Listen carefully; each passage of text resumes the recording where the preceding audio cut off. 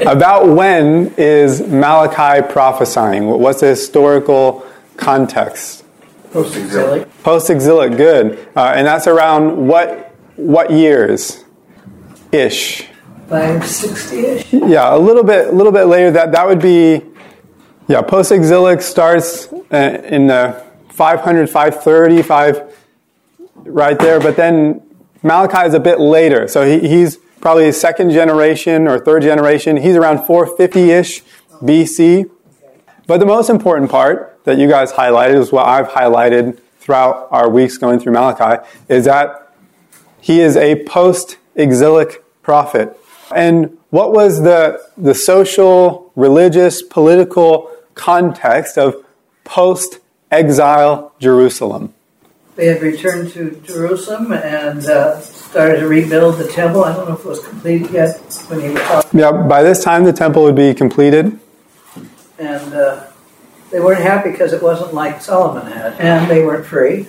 Mm-hmm. And they weren't prosperous. Yes, so all these things, they're poor. They're still subjugated by the Persian Empire. So they're in the land, but they're not really free. They're oppressed. And religiously, there's no glory in Jerusalem. The temple is a shadow of what it used to be. And that is just not meeting their expectations of what they long for and hope for in the promises in Scripture of what regathering to Israel would mean. And so instead of being greeted by prosperity and flourishing, they're greeted by hardship and affliction. And the result was that the people became embittered towards the Lord. They became cynical and unbelieving. And the book is broken up into these disputes between God and his people. And the refrain throughout the book is, the Lord says something, and then, but you say, and the Israelites have their attitude, well, I don't think so, and they sound like a teenager, as we've highlighted before. So our passage this morning isn't too long, so I want to begin by simply reading through it. And I don't follow this strictly as I'm teaching. Sometimes I go out of order a little bit, or I jump ahead. But generally, it's been a very simple model and format for this class. We kind of observe what's in the text, observation, and then we try to interpret that, of what it means and what the significance of those observations are, and then there's application. So observation, interpretation, application. And I simply highlight that because studying even Old Testament, obscure, minor prophets, it doesn't need to be some complex methodology. You're simply seeing what's there, trying to make sure you understand it, and then asking the question of how that applies to me as a new covenant Christian. How do these realities transfer over for us? So, again, let's just begin by reading Malachi chapter 2, verse 17 into 3:5. And I would just highlight that chapter divisions aren't inspired. And this is a good place where you're like, shouldn't chapter 3 have started in 2:17? And I would say yes. But let's just begin by reading. If someone would like to take, well, I'll just read this because it's kind of weird. So Malachi 2:17 and following. You have wearied the Lord with your words. But you say, how have we wearied him? By saying, everyone who does evil is good in the sight of the Lord, and he delights in them. Or by asking, where is the God of justice? Behold, I send my messenger, and he will prepare the way before me. And the Lord whom you seek will suddenly come to his temple, and the messenger of the covenant in whom you delight. Behold, he is coming, says the Lord of hosts. But who can endure the day of his coming? And who can stand when he appears? For he is like a refiner's fire and like fuller's soap. He will sit as a refiner and purifier of silver, and he will purify the sons of Levi and refine them like gold and silver. And they will bring offerings in righteousness to the Lord. Then the offering of Judah and Jerusalem will be pleasing to the Lord, as in the days of old, as in former years. Then I will draw near to you for judgment. I will be a swift witness against the sorcerers, against the adulterers, against those who swear falsely, against those who oppress the hired worker in his wages, the widow and the fatherless, against those who thrust aside the sojourner and do not fear me, says the Lord of hosts. Okay? So as we begin, just with general observation, what is the primary issue of the dispute? I'd say that they're declaring good to be evil to be good, kind of like our day. Yes, in a sense, but it's particular in how they're viewing God. What is a relationship highlighted between Israel and God in this passage? They're not declaring God to be just, for one thing. Yeah, so it's highlighted there in 2:17. They're accusing God of not being just. They say, everyone who does evil is good in the sight of the Lord. Or by asking, where is the God of justice? And you talk about being cynical and unbelieving. And one of the interesting things about the Bible is that it takes place over such a long period of time. So it's not as if all the Bible just dropped out of the sky in one moment. But we have Israelites now in 450-ish, and they're reflecting upon, 1,000 years of Scripture that they have in their hands, in their possession, about 1,600 years of religious tradition. And so they've heard stories from their youth. They've read about the Lord of hosts and Yahweh and his covenant faithfulness to his people and how he acts in justice. They've read the Psalms of David. They have been exposed to these things. And that situation is actually very, very different than the patriarchs like Abraham, Isaac, and Jacob. Like they literally were in a situation where they said, well, the God of my dad said so. The God of my fathers, he was just the God of Abraham who revealed himself and called himself to Abraham. And think about this. They didn't have any scripture until after the Exodus. So that's over 400 years of Israelites, of Jewish people who didn't have a scriptural tradition. They said, this is the God of our fathers. But these Israelites, this is a very different situation. They've read the Psalms. They've read the Pentateuch. They've read the prophets. They basically have the full Old Testament canon. And so they know all these things on paper, and yet their experience doesn't seem consistent with what they read about God. And so they say that everyone who does evil is right in the sight of the Lord. And again, they say, where is the God of justice? And that's not really a question. Clearly, it's an accusation that they're making against God.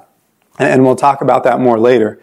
But the point is that the primary issue of the dispute is an accusation against God that he is not just. He claims to be. All throughout his word, he claims to be righteous.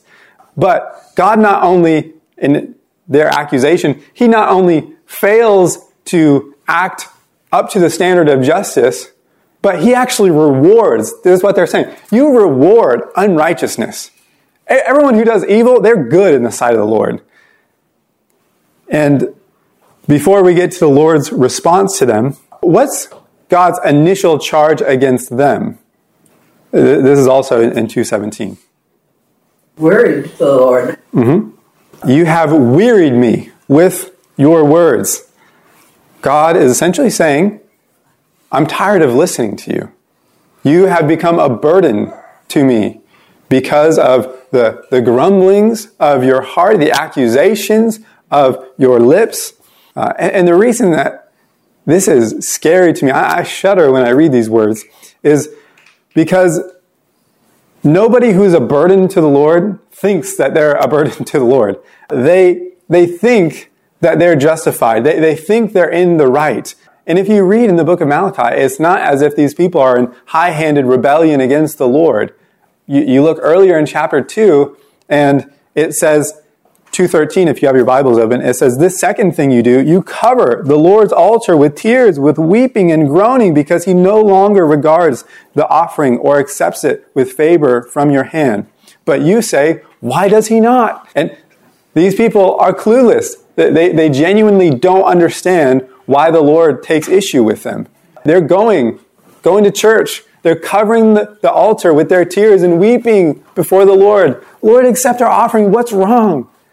And yet you have all these issues festering in their hearts. We've seen all throughout Malachi, even thus far. They say, how has God loved us? God says, where is my honor? They don't think God is loving. They don't honor God. They don't fear him. And here, the central issue that's being called into question is his justice. They don't think he's just.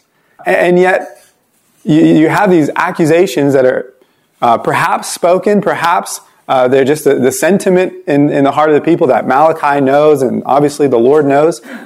But this is festering in their hearts, and they don't even realize that this is an issue. They still think that they're justified. And the Lord says, you're a burden to me. I'm tired. Earlier in Malachi, he said, that someone would shut the doors. That someone would stop these vain offerings from being produced or offered in my name. So there's a lot of religious enthusiasm. There's a lot of emotion, but they don't recognize that there's fundamental issues with how they're viewing God and how they're relating to them. And it's scary because sin is blinding. Sin is deceiving. And the first person that it blinds is us. We don't see our own sin. The first person that it deceives is us. And we think that we're justified. We think we're in the right. But we don't realize how egregious our words, our attitudes, our actions are against the Lord. But in any case, this is their attitude. And basically, 2:17 frames this dispute between the Lord and his people. Malachi 3:1.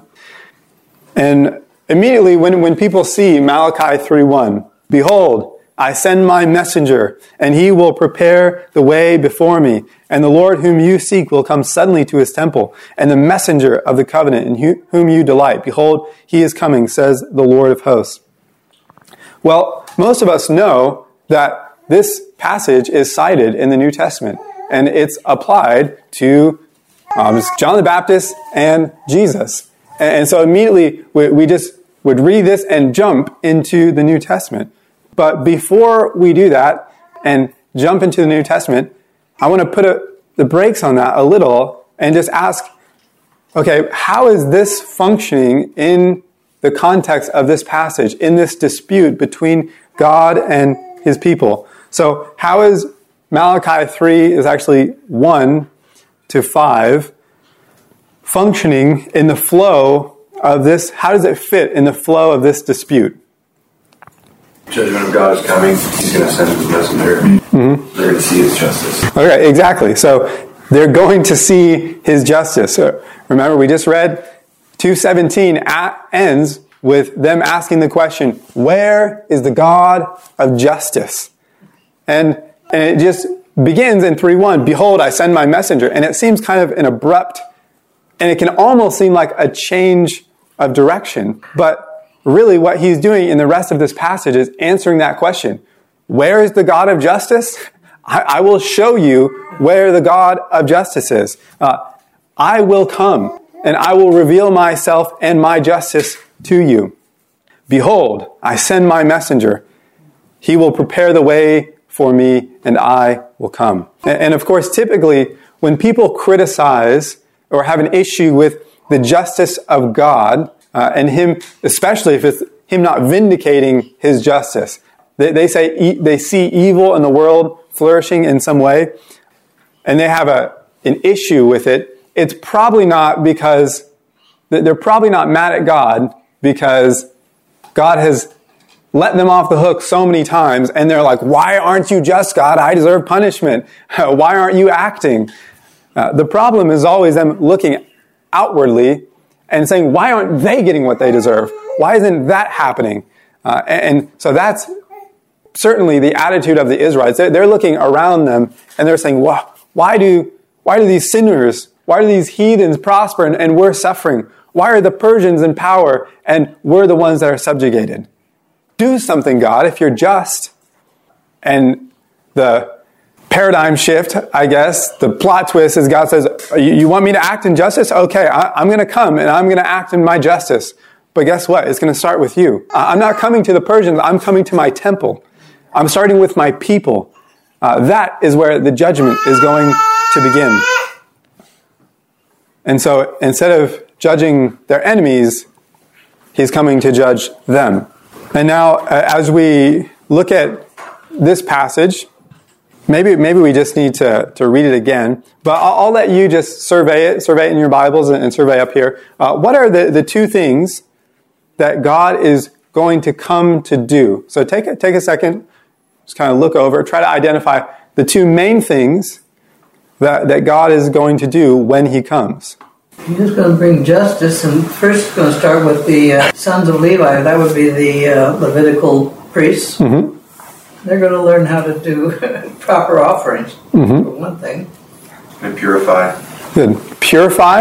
You're going to witness.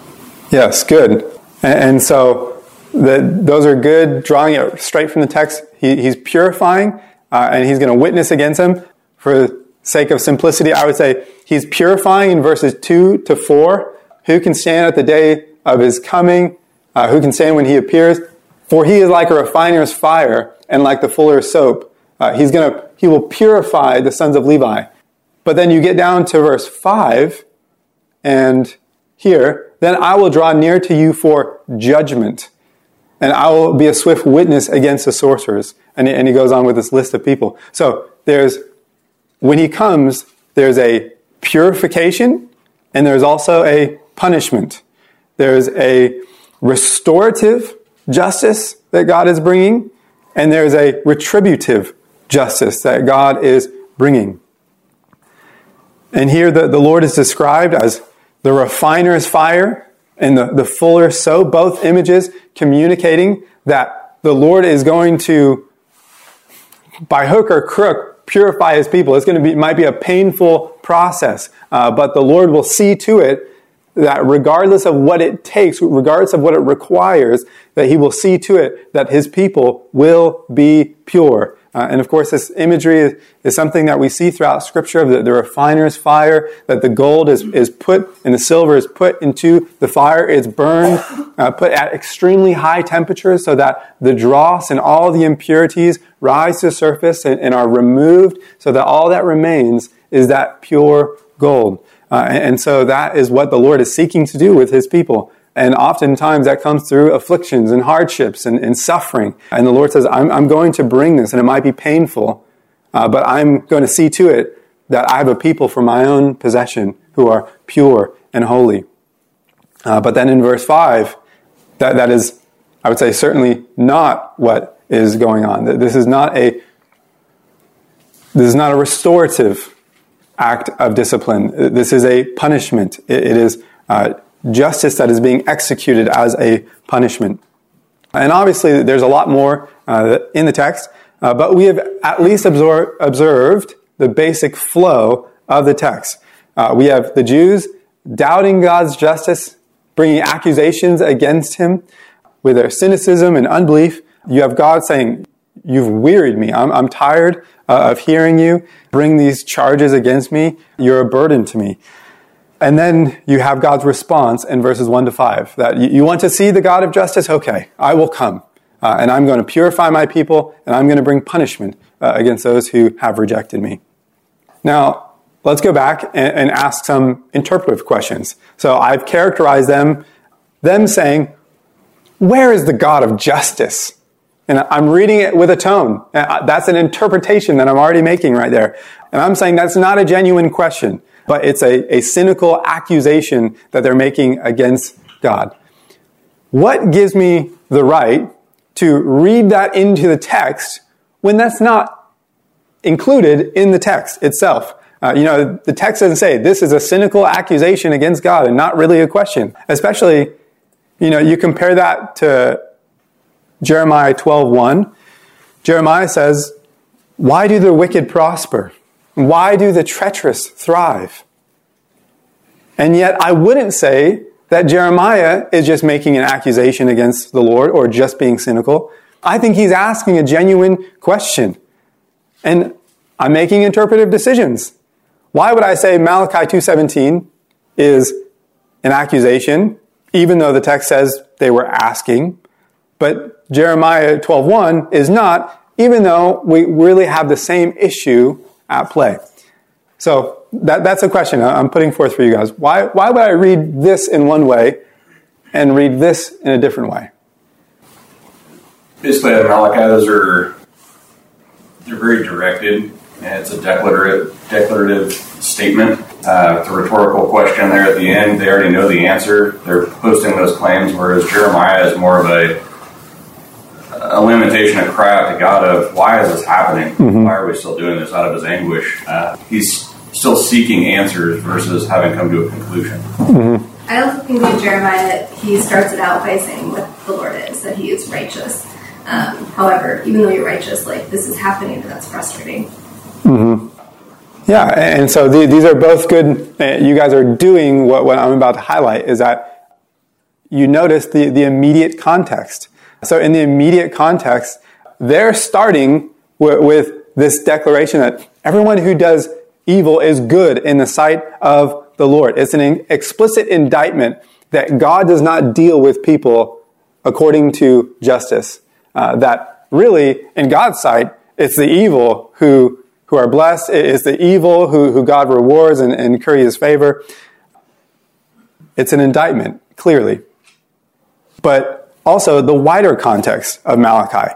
Nowhere in Malachi are the Israelites shown as being humble and teachable and really seeking to learn. The whole book is a series of disputes between God and his people. And everything in the book of Malachi, the tone of the whole book, points in the opposite direction. And that's why we highlighted all those disputes at the beginning, to get a tone of what the whole book feels like, because the wider context also informs the narrower context. But then we compare that to Jeremiah 12:1. He begins, like Melanie said, "Righteous are you, O Lord." He begins with a declaration that God really is just and that God can be, he's worthy of our trust. And he says, "When I complain to you, righteous are you, O Lord, when I complain to you. Yet I would plead my case before you. Why does the way of the wicked prosper? Why do all the treacherous thrive?" So Jeremiah, in one sense, is encountering the same thing. He feels like his experience doesn't match with what God has revealed about himself. There seems to be inconsistencies, and yet Jeremiah begins with the fundamental affirmation that, God, you are righteous. Even when I'm complaining, I know in my head and my heart that you are just and you are righteous. But I don't get this. And in the broader context of Jeremiah, Jeremiah is presented as a faithful prophet of the Lord. Even despite the fact that it doesn't all add up in his head, we know that at large, Jeremiah is faithful. So we shouldn't read this as Jeremiah rolling his eyes and saying, "Oh, okay, Lord, if you're so righteous, then why do all the sinners thrive?"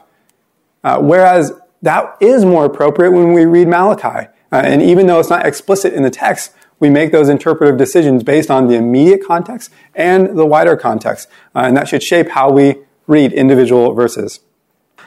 So I already highlighted that in 3:1, "Behold, I send my messenger." Most of us know, okay, that's John the Baptist. John the Baptist is the messenger who prepares the way of the Lord. It's really interesting because then you have the messenger of the covenant, which is not referring to that messenger, but it's a different messenger. And this messenger is actually identified with the Lord of hosts, with the I send my messenger, and then I am coming. So the Lord says, I'm coming. And then, but who can endure the day of his coming? And so the messenger of the covenant is the Lord.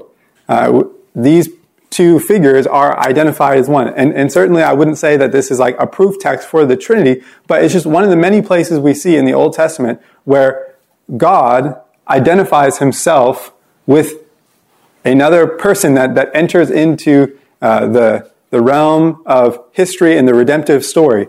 And so here, God says he is coming, but clearly it's the messenger of the covenant that is coming.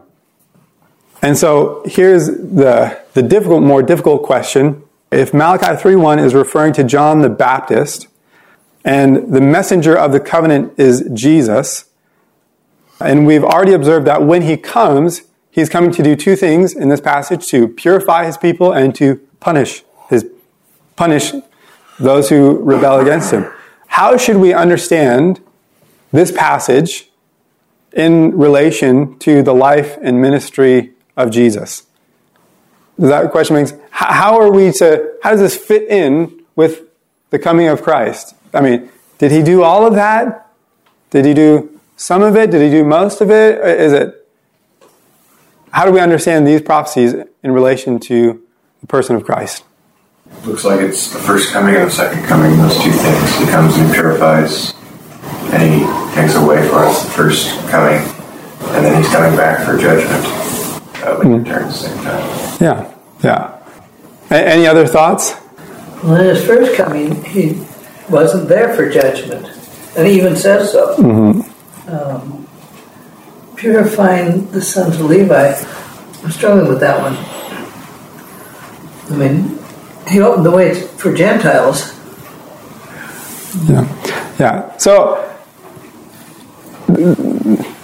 needless to say, there's going to be various ways that different people are going to, precisely interpret these and see their fulfillment. But I would say today, for me, the best way that I can think to understand these things is not merely that there is a first coming and second coming issue at play. I think all of this actually is something that Jesus began to do at his first coming. And I think it's something that he even is doing continually throughout the church. And I think it's something that he will finally bring to fulfillment at the second coming. And certainly there's different emphases where some would be more clearly and more of a point of emphasis in the first coming, and others would be more clearly a point of emphasis in the second coming. But just as an example, John the Baptist says in Luke 3:8 to the Pharisees, and he's speaking about Jesus, says, "Do not presume to say to yourselves, 'We have Abraham as our father,' for I tell you, God is able from these stones to raise up children for Abraham. Even now, the axe is laid to the root of the trees. Every tree that does not bear good fruit is cut down and thrown into the fire. I baptize you with water for repentance, but he who is coming after me is mightier than I, whose sandals I am not worthy to carry. He will baptize you with the Holy Spirit and fire. His winnowing fork is in his hand, and he will clear his threshing floor and gather his wheat into the barn, but the chaff he will burn with unquenchable fire." This is a good passage because we have my messenger, and he's teaching about the messenger of the covenant, and he's even using some of the similar imagery about fire and purification. And so he says, his winnowing fork is in his hand. Right now, what is he talking about? He's separating already the wheat from the chaff. In the first coming of Christ, Jesus was separating the true believing Israel from unbelieving Israel. He was corporately refining his people to the true people of God who recognize and receive their promised Messiah, and separating them from unbelieving Israel who rejected their Messiah. And not only was he separating them, but he was separating them unto judgment. And John the Baptist says, "Even now, the axe is laid to the root of the tree. Every tree, therefore, that does not bear good fruit is cut down and thrown into the fire." Well, clearly, this is language of judgment. And so John is saying, even if it hasn't come to its fulfillment and its final fruition, John the Baptist is saying, even now, this process has begun. The axe is laid to the root of the tree. And there's other passages that I'd like to include, but I thought for the sake of time, I'll leave them out. But Jesus uses similar language that even now, this is what he's doing. He's separating and judgment is beginning. And then I would say all throughout the ministry of Jesus, even in the Sermon on the Mount, in one sense, Jesus says, "You therefore must be perfect, even as your Father in heaven is perfect." And everyone who looks upon a woman with lust in his heart has already committed adultery. Anyone who is angry with his brother has already committed murder. And once I would say, who can stand under that kind of teaching? Who can endure the day of his coming where he sets forth righteousness and brings forth the standard so high and says, anyone who doesn't understand the true righteous, what true righteousness consists in, like who can stand before that teaching, that level of holiness and righteousness? And he reveals and exposes our sin and our depravity. And in that sense, even by his teaching, he's like the refiner's fire. He's like the fuller soap, purifying his people. And of course, he literally did come to his temple, and he literally purified the temple, and he drove out the money changers who were making his father's house into a den of thieves. And then one other point I'd pick up is that, Peter uses this language explicitly, talking about in our lives today as Christians, that he says, you have been grieved by various trials, so that the tested genuineness of your faith, more precious than gold that perishes, though it is tested by fire, may be found to result in praise and glory and honor at the revelation of Jesus Christ. And so I think if we're, depending on what your eschatology is, him refining the sons of Levi, well, in the new covenant, we have a universal priesthood of believers. And we're all offering sacrifices to God, pleasing and acceptable to him. And what is Christ doing even in the midst of all throughout our lives? He's working as the refiner to purify us and to refine in us a faith that is more precious than gold, though that is refined by fire. And so all of these things, I would say, started at the first coming of Christ. I would say they're in some way, sometimes more, sometimes less, at play throughout the church. And of course, they'll come to their fulfillment at the second coming. And it's on that day when Christ will perfectly sanctify his people as the highest expression of the refiner's fire. And all of us will be presented as perfect, spotless gold without any blemish, any impurity. It's on that day when Christ will once and for all separate the wheat from the chaff and the sheep from the goats. And it's on that day when Christ will come and enter into final climactic judgment against the sorcerers, against the liars, against those who mistreat and oppress other people. He'll bring that judgment to fulfillment. So all this to say, whether it's here in Malachi 3 or in other places, I think we have to be a little bit careful about being hyper punctiliar, looking at one verse, looking for exact correspondence, to say, well, this verse must be this verse, and it's only that. But seeing that in the person and work of Christ, both in his first coming, in his present session as the high priest, ruling and reigning as king in his church, and in his second coming where he comes to judge, all of these things are being fulfilled in sometimes different ways. And so I think that's how I would approach the text and deal with these difficulties. Because you read it, and it is difficult of like, well, he didn't really seem to do that. So how should we understand it? And one more thing, as we consider, particularly verse 5, but even verses 2 to 4, I just want to highlight that we are talking about Jesus, who's coming in judgment. Jesus himself never shies away from speaking about himself coming to judge. In fact, in John 5, he says, "The Father judges no one. He has entrusted all judgment to me."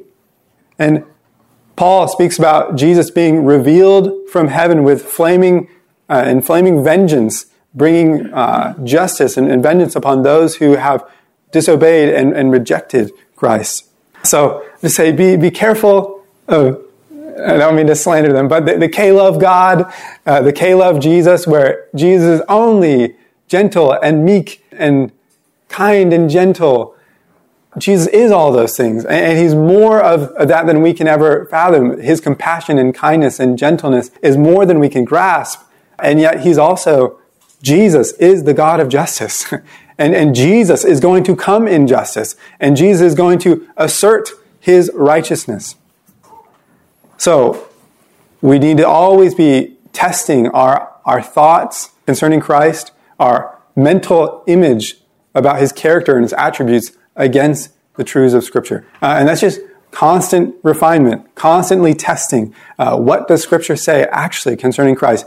Do I have a cultural, even just a Western evangelical idea about who God is, or are my thoughts about God actually shaped and governed by the Scriptures?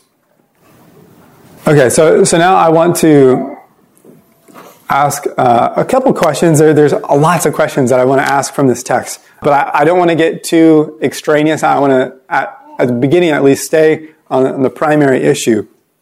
What are the kinds of things that prompt people to ask this question / make this accusation? So again, the question, of course, is, where is the God of justice? So what are the kinds of things that happen that make people ask that, or really accuse God of that? Self-righteousness? Yeah, that's certainly one. So what else? What are other things? Watching unbelievers thrive and get very prosperous while we struggle. Yeah, and that's what Jeremiah, that's what they're feeling. Well, what other things? Bad things happen to good Christians. Or to innocents. Yeah. Children. Yeah. So I would say any type of tragedy, and that could be a global tragedy, something like a tsunami, that wreaks just havoc and destruction, forest fires, people die. Personal tragedy, you get that word from the doctor that you or a loved one has cancer, or maybe a loved one dies, and these sorts of things, they trigger in us, people in general, even Christians, unbelievers, where we say God is just, he's good, or he's supposed to be, but my experience says the opposite. I can't make this fit together. What should we do when we ourselves, as believers, feel dissonance between God as set forth in his word and God as we experience him in our lives? What should be our default? Because obviously it's not what they do in Malachi 3. What should we do? Trust that he has a greater purpose. Whatever's happening, he's got a reason. Mm-hmm. We don't know, but he does. Praise God for who he has revealed himself to be, and ask him to show us that truth. Ask him to change our hearts as we walk through it, because his truth never does change. Mm-hmm. Yeah. It's also important to be honest with the Lord of your heart, with humility and recognition of who God is, because he knows it anyway, and being able to humbly say, this is how my heart is feeling right now. But Lord, please help me to see what you have in store for me. Yeah, and I think Jeremiah 12 is a good example of that, actually. And all throughout the Psalms, it's shocking what God would have included in his word. The kinds of things that are like, God, why are you listening? Where are you? And yet, because of the immediate and wider context, we see that those things can be said from a place of faith. We actually can come to God with genuine questions and things that don't make sense in our mind and say, Lord, Jeremiah says, you are righteous, O Lord, when I complain against you. I know this is true. And so you fall back on the promises that God has made, the truths concerning his character and his attribute, and you bring those before yourself and you reaffirm that those are true, even when you don't see it.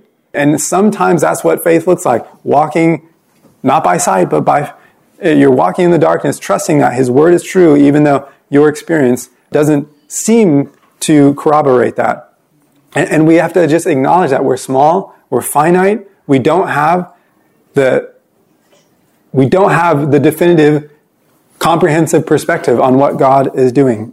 But, I love that this kind of stuff is included in Scripture. Like, we're allowed to wrestle with these things, and we're shown how to. There's a godly way to wrestle with feeling like God is unjust, and there's an ungodly way to wrestle with it. But there's actually space for us as Christians to have these feelings. And like Melanie said, God knows that these thoughts of our heart anyways. There's no sense in trying to deny, but there's a way that we can say, Lord, I know that I'm the one who's in error here. I don't have the full perspective. You are righteous and you are good, but I don't see it. Help change my heart. And perhaps the Lord will show you. Perhaps he won't. He never showed Job. He was never like, hey, Job, this is actually why I'm doing it. He really just told Job, humble yourself. You're not God. I am. You're a creature. You're small. You're finite. So trust me. Okay. Are there other ways that we could weary the Lord with our words? So here it's a accusation. Where is the God of justice? And I'll say that just comes over into the New Testament one-to-one. That is a present issue that we all deal with. You don't need to really account for anything. But are there other ways that we can weary the Lord with our words? What other... Well, I think the big difference I see from Malachi and then the Jeremiah passage is humility.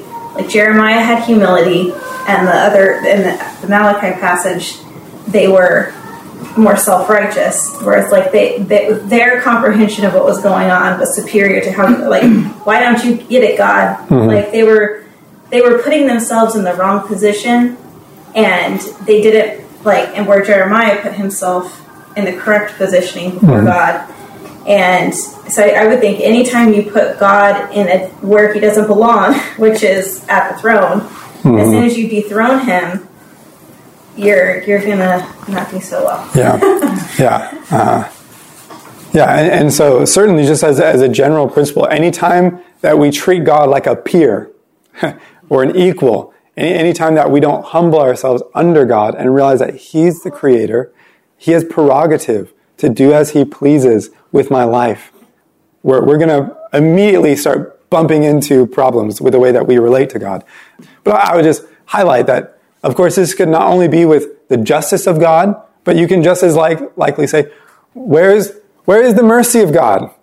Where is the love of God? Where is the goodness of God? In a disposition that undermines his authority, and in all of these things, we might not articulate them with our lips or even form these thoughts in our hearts. But I would just say, be careful, because every time we grumble against God in some way, or even grumble against the circumstances of our lives, we're not directing it to God necessarily as we think about it, but we're just going through our day, grumbling about this, grumbling about that, not realizing that when we grumble against the circumstances of our lives or about them, we're grumbling against the God who has ordained them. And we're making an implicit statement that God is not wise. If God was, this wouldn't be happening. If God was good, this wouldn't be happening. If God was merciful, if he was just, these things wouldn't be happening.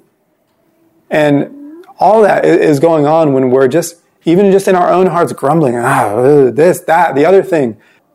And because we're not believing God's promises that he actually works all things together for good, that he actually is sovereign and purposing every circumstance in our life as a wise Father. I want to ask this question. So we noted a twofold purpose of his coming.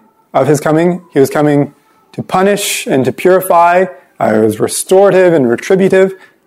Okay, how does suffering in the life of a believer, how is it different than suffering in the life of an unbeliever? As we think about a twofold purpose, trying to make this question clear enough to answer without giving away the answer. So it's supposed to be, how is suffering different, or how does it differ in the life of a believer versus the life of an unbeliever? One is temporary and one is eternal. Okay, that's certainly a very legitimate distinction. But even in the Lord's purpose, so certain the nature of it, that would be true. But what about the Lord, what the Lord's doing? Right, there's an intent in what we go through as believers in this life. It's the worst that it's going to be is for us right now, but it also serves a purpose to refine us, to make us more like Christ. So it's not in vain. It's not just because there's evil in the world, and sin reigns, but it points us to Christ. Yeah, he's chastening the believer to sanctify them, whereas suffering for the unbeliever can actually be the judgment of God for sin. Yeah, In this life. yeah, and that is really important to be mindful of in our own lives, and even as we try to make sense of the world around us. God purposes affliction and suffering in the life of his children for their good in a way that is not true in the life of those who reject him. It is a manifestation of Romans 1 where God, Paul says, the wrath of God is revealed from heaven against all ungodliness. And so suffering in the world, by and large, is a manifestation of God's just judgment against a world in rebellion against him. And yet, the very same manifestation of God's judgment against sin can be a manifestation of his kindness and love for his children. So, something like COVID, people were very reluctant to say that COVID was a manifestation of God's judgment. But disease and sin and pestilence and death it's not a manifestation of God's love by and large. This happens because the world is under sin. The wrath of God is revealed from heaven against all ungodliness. And yet, you'd have two people, let's say they have the same sickness, whether it's COVID or cancer or whatever, and they're in beds right next to each other. And in one of those people, the Lord is coming, as we think about Malachi 3:1, he's coming to purify and refine the offerings of his people, that they might be pure and holy and righteous and offer him true and acceptable sacrifice. He's purging out the sin of their lives. He's purging out self-dependence and self-reliance and teaching them to look to him and trust him. And yet, in the person in the bed right next to them, it is a manifestation of God's judgment for their rejection of him and their sin and their defiance against him. And the wrath of God is being revealed from heaven. And so I would just keep that in mind as we think about even the very same thing is purposed differently in the lives of his children. And so as a believer, whenever you experience affliction and suffering, even if it's the same exact thing that somebody else might be going through, that doesn't mean the Lord is using it in the same way and for the same purposes. And you should tell yourself that this is not God's anger against me. His anger has been satisfied on the cross. This is not a manifestation of his wrath against me. He rather, as a father disciplines his son, so the Lord disciplines the one he loves. And so for one, it's corrective discipline, like we see in verses Malachi 3:2-4. And while for others, it might be punitive for their rejection against him. And it's that way even when the gospel comes to people who are presently unbelievers. For some, the gospel is going to be an aroma of life. And for others, it's going to be an aroma of death. The gospel is going to have two different effects. The same word, same gospel being preached, is going to have different effects on people. I think we already kind of discussed this aspect of, I'll read the question in verse 17. God faults them. I would say God faults them for asking this question. Where is the God of justice? Is it ever wrong to ask questions, or are there certain questions that are off limits? And basically, we already talked about this, so we won't go through it again. But, just to highlight that it's not about the question. They're not faulted for asking, where is the God of justice? But it was the disposition of their hearts as they asked it. And so there are places where we can ask that question and we can wrestle with it if our heart is submitted to the Lord and we know that, Lord, you are righteous, yet man, I'm struggling to understand how this makes sense, and I don't understand it. There's a difference between faith, seeking understanding, and cynicism and unbelief, manifested in accusations, really. Okay, any question or comment before we close? I think we tangentially touched on it, but on that last question, isn't it also the disposition of the person? So if a son asks their father for their inheritance, even if it's not the proper time or whatever, you're going to get a different response than if a stranger walks up and asks for where's my inheritance? Mm-hmm. That'll kindle anger because it's inappropriate. It's not out of place. But if a son does it, then you can be, even if it's slightly off, like you take the opportunity to adjust it, but you understand where it's coming from because there is something there in that relationship. So when we look at whether it's David or Jeremiah, obviously they're with faith that they are sons of God, that they can come before Him and ask a question in a way that somebody that doesn't have that disposition can't do that. Yeah. And expect anything good. Yeah. So when we read Scripture, there's an immediate context and a wider context, and as we relate to God, there's a relational context. There's whether you're coming from a relationship of faith and trust and submission, or you're coming from doubt and unbelief and criticism. All right. Well, we need to close. So let's pray. Father, we want to confess that you are righteous, that you are just. And Lord, even though we live in a world that is plagued by sin, plagued by rebellion against you, and is under your judgment, and certainly we see the effects of that. And at times, the righteous do suffer, and the wicked do prosper. And yet, Lord, we know that you will establish justice once and for all. The day is coming where all of these things will be brought to their final and full fulfillment. And so we place our trust in you, Lord, and even in our own lives when we experience affliction and hardship of various kinds, we want to trust that you are not, because of what Christ has done for us in satisfying your wrath against sin for your people, that it's not a manifestation of your anger or your wrath towards us, but it is your kindness and as the refiner's fire to purify us and make us holy, so that we'd be like silver and gold that's pure and has been tested by and shown to be true. And so, Lord, we just pray that you would do that work in our lives, and we want to trust you for it. Purify the meditations of our heart and the words of our mouth, and may we never bring such accusations against you. We pray this in Jesus' name. Amen.